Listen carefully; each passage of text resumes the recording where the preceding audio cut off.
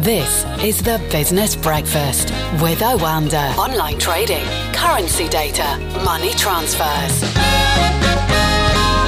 Greg Ellam-Jarges, I'm very sorry to have got you out of bed because, to be honest, I know where all this is going, but let's just, for the sake of it, talk about the Brexit deadline now being extended to Sunday and still far apart on everything, and we will be speaking to Brussels later in the programme. However, having said all that, what's your take on it? Because the markets are getting, fed up of that. They're also getting fed up of no progress on the stimulus talks in the United States, as promised, but we'll hit that one later on. Let's do Brexit first. And also, if you have the energy, tie in what's happened as far as Northern Ireland is concerned. Yeah, I mean, I think one thing the markets are doing is they are getting a little bit nervy now. This last 2 weeks, we've seen a lot more volatility in the pound. It seems we're seeing a lot more hedging in the currency as well. So while the spot market is getting a bit volatile, but still trading near its highs, so still showing some form of confidence, there is signs of more hedging in the market, which will catch up with the spot price unless we see a resolution, I think, fairly soon.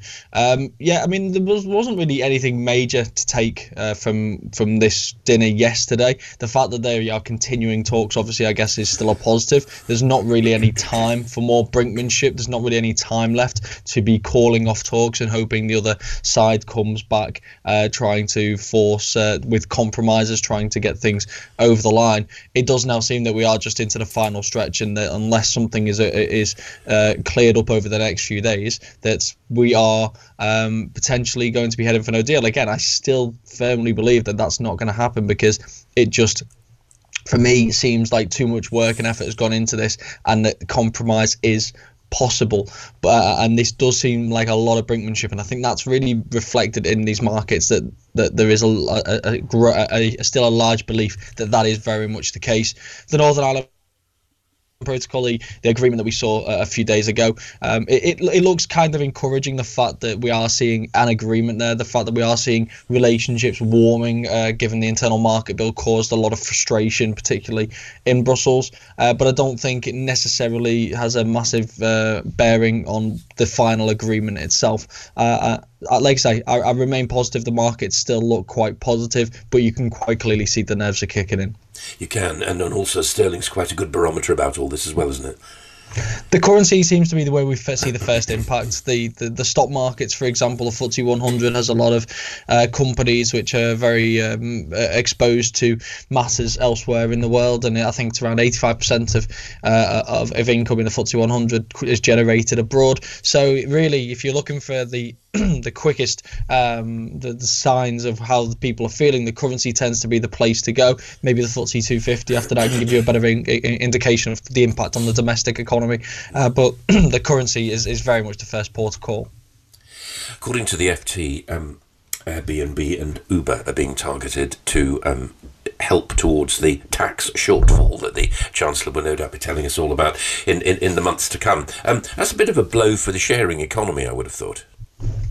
It is, but then you have to wonder what kind of advantages they've had for quite a long time because of the way they are set up. And it's going to be very difficult for the Chancellor to try and generate any substantial revenue from other areas. This is a government, remember, that's been trimming the fat, as it were, for more than a decade, and the austerity that people have since grown extremely tired of. So closing tax loopholes and trying to pick up revenue from areas where it seems that they have been underpaid because of the way the economy has evolved and the way companies have evolved, particularly as this says in the sharing economy, I think is a sensible place to start. It's politically going to be very welcomed because people won't feel like it's going to be hitting them necessarily directly, and it's kind of puts off some of the tougher decisions for later on. But I think the tough decisions are inevitable regardless.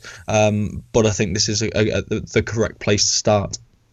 It's going to be quite a battle with Facebook in the United States, isn't there? 42 states actually saying that they want a slice of it. And are we about to see a breakup, do you think? Because that's something, I know it's not directly linked to a new Democrat administration, but at the same time, going into the election, we did pose the question as to whether big social companies like Facebook, for example, would be broken up. It looks like that threat's on the way.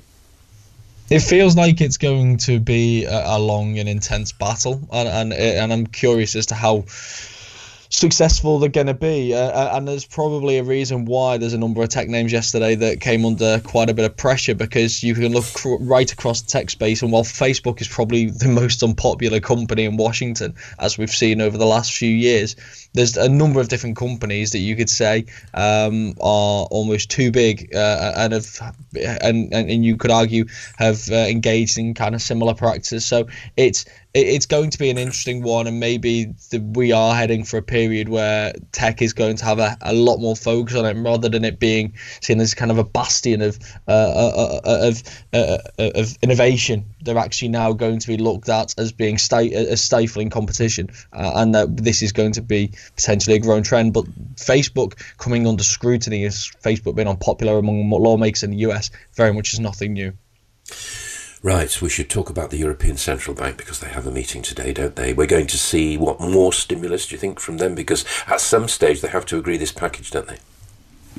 There is going to be more stimulus, you think. The last meeting, the message from the last meeting was very much that the risks are starting to tilt to the downside, that the forecasts that they put out in September were no longer an accurate reflection, and that effectively they were warning us that the forecasts are going to be lowered in December and that more action is going to be necessary.